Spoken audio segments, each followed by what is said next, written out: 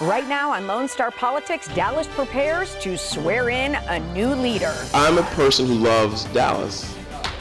But first, Mayor-elect Eric Johnson joins us to share his vision for the city of Dallas. Plus, Dallas Representative Colin Allred weighs in on Democrats who are divided on impeachment.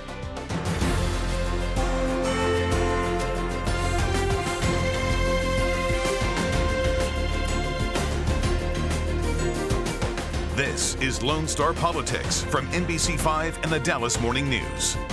Good Sunday morning. I'm Julie Fine from NBC5, along with Gromer Jeffers, political reporter with the Dallas Morning News. Gromer, it's been like 2 weeks. Yeah, it's been a while. I've been chasing mayoral candidates, but, you know. Well, I'm glad you're back with me. We have a mayor-elect now. It's good to see you again. And tomorrow, for the first time in 8 years, Dallas will swear in a new mayor. Eric Johnson beat out a crowded field and will now take his seat in the horseshoe. But before he does, he joins Gromer and me this morning. Thank you so much for being here. Of course. Thanks for having me. Well, you're starting. What's your immediate first priority for this city? Well, the first thing we have to do is actually get a council sworn in and have a leadership election and pick a mayor pro tem and a deputy mayor pro tem. We'll do all of that in a few hours, actually. So when we get that done, then we can start talking about the budget. And I think that'll be the first thing we have to discuss. So the conversation that you heard a lot on the campaign trail about hiring new police, I think that conversation gets started right away. Has it sunk in yet? You know, after the election night party, when you got alone and were able to collect your thoughts, what did you think? A son of West Dallas, now the mayor of the city. Well, to be perfectly honest with you and everyone who's watching, no, it actually hasn't sunk in yet. It's hard to explain how it feels to be elected mayor of your hometown, right, where you grew up.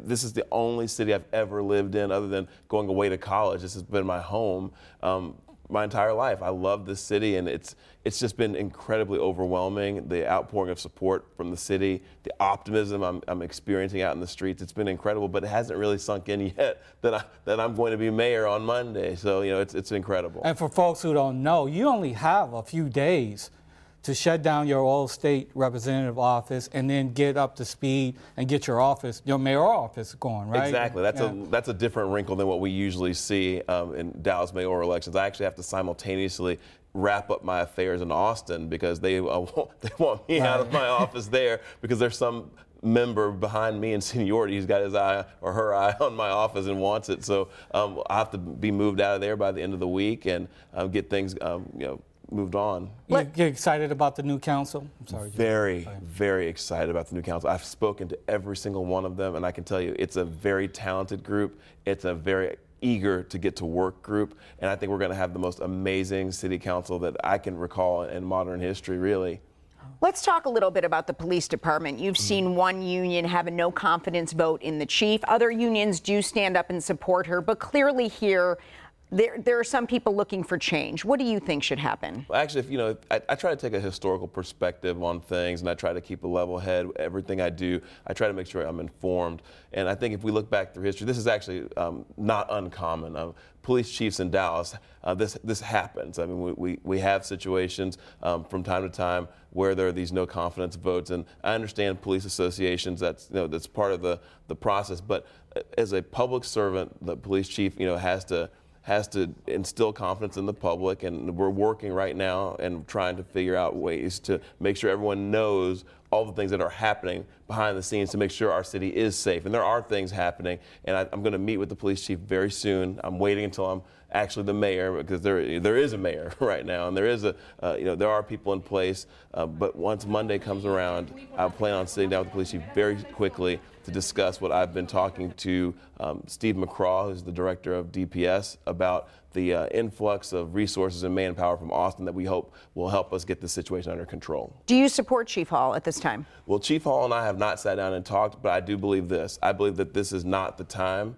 to discuss, and certainly not to play out in public, a leadership change. Now, I think we have to assess the situation and figure out, what exactly her plan is and what we're going to do to get the situation in Dallas under control, because it is a serious situation. I want everyone to understand that I understand that, but I believe the police chief and the city manager and everyone involved understands that. But for this to play out in public is not ideal, in my opinion. We need to sit down and assess facts first and be very, very deliberate about what we do. And I'm very, very actually encouraged by the conversation I had with Steve McCraw down in Austin just this past week about the resources that they're going to devote to Dallas to help us get this under control. They've actually done this before, very recently in San Antonio, when San Antonio was having some problems, and the result was a 17% reduction in the crime in San Antonio. So I'm hoping for the same result here, but we need to take care of this in a very thoughtful and methodical way. So do you know what that would look like yet?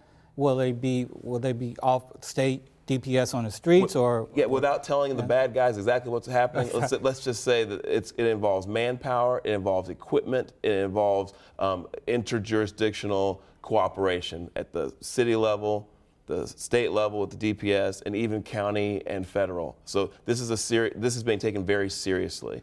And again, like I said, not everything that plays out in public is reflective of what's going on behind the scenes, because again, you don't want to tell the bad guys everything you're doing, but things are happening. It's not like people are sitting on their hands. I've been assured, and I'm very confident that we are going to get this situation under control, and very quickly.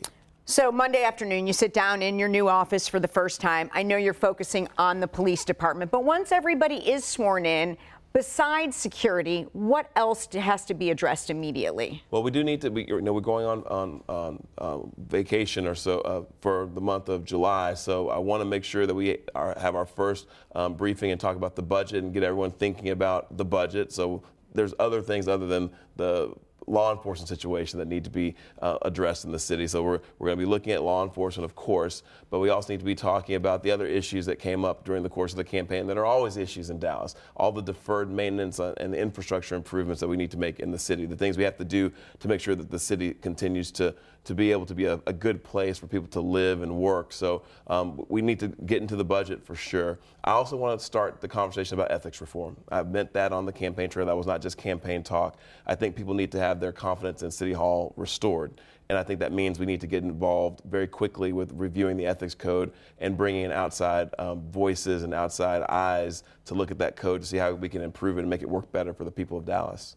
The divide between the North and South, this is something that most mayors before you have tried to tackle with some success, but it's still a big problem.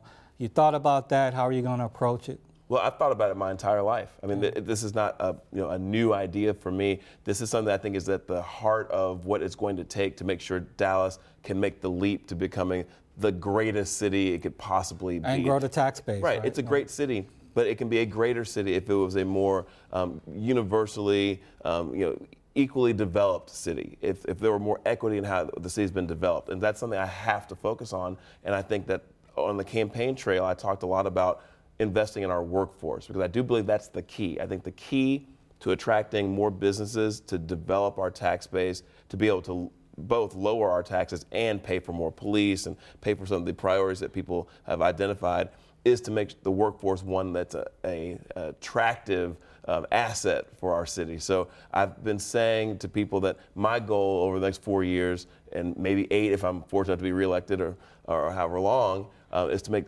Dallas the education and workforce capital of Texas. That's the goal.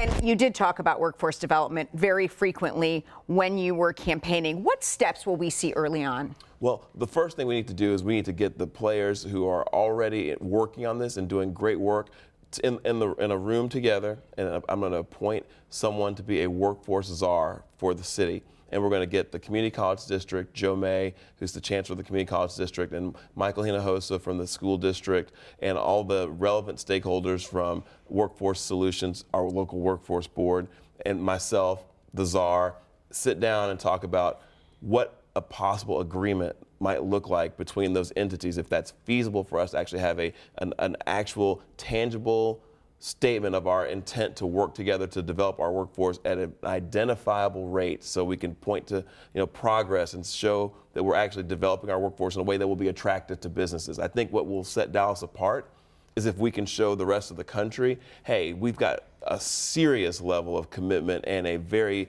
serious level of cooperation in developing our workforce, and I think businesses will be impressed by that and attracted by it. Mayor-elect Eric Johnson, thank you so much for being here. Come back and see us during your term. Anytime you'll have me. I'm going to hold you to that. Thank you, guys. And the Dallas City 2019 inauguration takes place tomorrow at the Winspear Opera House, along with Mayor. Several new city council members will also be sworn in. Still ahead, U.S. Congressman Colin Allred joins us to talk about the headlines in Washington, including the latest discussion surrounding the impeachment of the president. We'll be right back. Welcome back. Another busy week in Washington with some Democrats calling for an impeachment inquiry. And there were also concerns this week about how possible tariffs could have affected the state of Texas. Joining us now is Dallas Representative Colin Allred. Thank you so much for being with us. Yeah, thanks for having me. What is your opinion on impeachment? Should Democrats be pursuing this? Yeah, first of all, I'm deeply concerned with the Mueller report. And I think everyone should go read it. It's accessible online. You can read it. You can see what the investigation found. There are some findings there that are very concerning that we have to do something about. And they're not all actually about President Trump. Some of them are about what Russia did to influence our election, that we need to close those loopholes, make sure that can't happen again. But then on the issues of obstruction of justice, we have committees of jurisdiction that are investigating it. I think they should be allowed to do that. Their subpoenas should be responded to. If they ask you to come appear in front of them, you must come and appear in front of them, just so the American people can get the full picture here. But I'm not somebody who ever thinks we should rush into impeachment. You know that I've been saying that for, I think, 2 years now, and I'm still there. Well, let me ask you this, because the American public is watching this play out. So is it possible that impeachment is an end game, or are we just going through these investigations just to do due diligence? Well, let me say this, and I said this in my town hall a couple weeks ago. I take my oath of office very seriously to defend the Constitution against all enemies, foreign and domestic, and to make sure that our values are upheld. So impeachment is in the Constitution. Right. It's never off the table, and it shouldn't be. There are always, any Congress must use that as a final tool if it is necessary. But what we also have to do is make sure the American people know what happened. And I don't think there's been enough knowledge there. I don't think we've had the public hearings. I don't think people have had the time to digest what the Mueller report said. And the Attorney General and the President have been very effective, in my opinion, at trying to change the narrative and put out a false narrative about what the findings of the Mueller report were. So it may be just establishing a record, since a lot of people aren't going to read the report. Well, we have a duty also to the future of the country, right, and to make sure that this doesn't happen again, that none of this happens again. A foreign entity getting involved in our elections, having a president who tries to use their power to try and prevent an investigation into their own campaign. This is something that for us as Americans across party lines, we should all be concerned with and try to find solutions to. Has Speaker Pelosi struck the right tone in this debate, do you think? Well, at times I think she has, with her insistence on that we're going to proceed very methodically and kind of go through our committee process. At times I also don't think it's helpful to have just a back and forth with the president where it's trying to see who can have the best one-liner or the best zinger. To me, that's not always effective. That's not the way I go about doing things. And I know people are hungry to see something else from us, and it's an important topic, and so it shouldn't ever be approached flippantly. One topic that you were very outspoken on last week was tariffs. Mm-hmm. Yes. Well, we would be uniquely harmed by tariffs. Texas is actually the #1 trade state in the country, and when we're talking about tariffs with Mexico, by far of any state, we would be the most affected. They're our #1 trade partner, and we have long established supply chains and supply lines that go back and forth. We have a lot of businesses in my district that expressed deep concerns about this. The business leaders tell me this: they can plan for downturns in the economy at times, they can plan for the market changing, but what they can't plan for is political instability. That makes it hard to make smart investments. It makes it hard to run your business. Avocado toast, that's right. A happy hour. There's all kinds of things. And then that's not even getting into air conditioners, cars. Yeah. Let's the situation in Iran. Yeah. What are your thoughts there? Yeah. Well, first of all, we had recently some tankers attacked in the Hormuz Strait, which is a huge problem for us. We need to make sure that trade is flowing around the world, and we don't want any international actors trying to prevent that. I am somebody who believes that we need to make sure we have congressional role in this, and that it's not just if the president or the White House decides to have a military conflict that it happens. Right. I recognize Iran is a bad actor, and they are opposed to our interests in every part of the world. But we don't want to rush into another war, and the Congress has to play a role in this. It's in the Constitution, and I think through multiple presidencies and multiple Congresses, we have ceded too much of that power to the executive branch, and we've got to take some of that back. And on my role in the Foreign Affairs Committee, we're trying to do that. So. Let's turn a little bit to 2020. I mean, you flipped a district that had been red for a very long time, but Republicans really want your seat back. Yeah, well, I knew the day that I won this was going to be the case. I've tried to proceed in a fashion that I think is best for our district. I think that doing the right things policy-wise is also good politics. I've about 73%, our last count of the bills that I've co-sponsored are bipartisan. I've tried to reflect what I think North Texas wants. And obviously, we're going to figure out the polls in 2020, whether or not people agree with that. Did you give Pete Sessions an automatic rematch clause? I don't know. I mean, listen, the good thing about being a new dad, and for all the new dads on Father's Day, congratulations. And also being new to this role is I haven't had a lot of time to do kind of speculation game. We'll see who my opponent is, and I'll try to make sure that I, tell the people of North Texas the work that I've been doing, and hopefully earn their respect and their vote again. And in the short time we have left, I know that you have a report out. You have concerns about insulin in your district. Yeah. Well, we've seen the cost of insulin going way up. And we have seniors who are rationing their insulin. We have people who are passing away because they can't afford their insulin. And this is true across other prescription drugs as well. And it's something that we just have to do something about. These are things that people don't have an option for, they have to have. And the government plays a role in this. And the good news is, and I hope everybody hears us on this, is that there's bipartisan agreement around this. I think on a bipartisan basis, even with everything that's going on in D.C., we're going to be able to find a way to deal with the cost of insulin, to deal with the cost of prescription drugs, and get it down, and allow the American people to get around and go along with their business. So, Colin, you know what we have in common. We both love baseball, right? Yeah.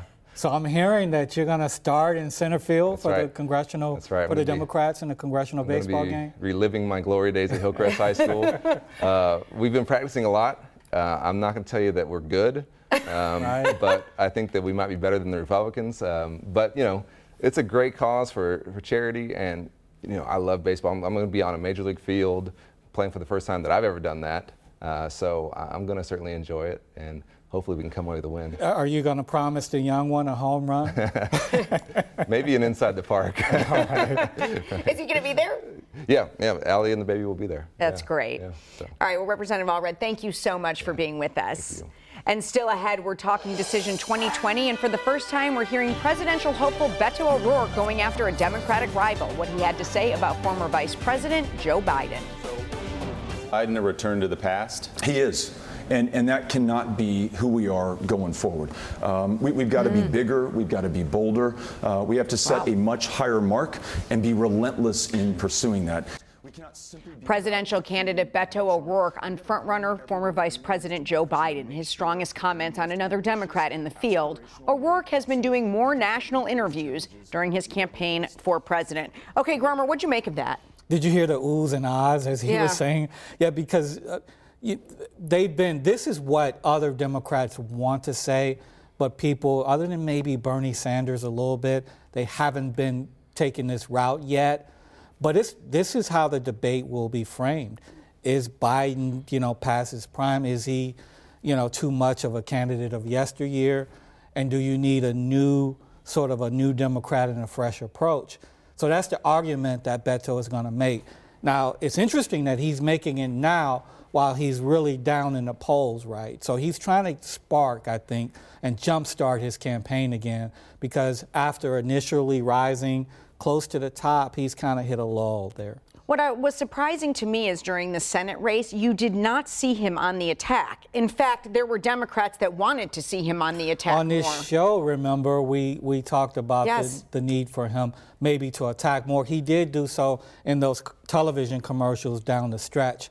But yes, he's had an edge to him for the presidential election. He's taken aim at Trump in a way that he didn't take aim at Ted Cruz in the Senate race.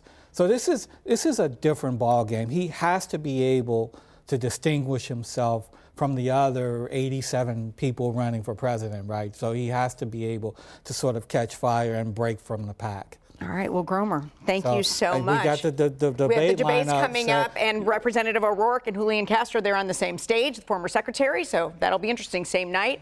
And that's all the time that we have. Thanks for joining us this morning. Happy Father's Day to all the dads out there, including mine. We'll see you next Sunday.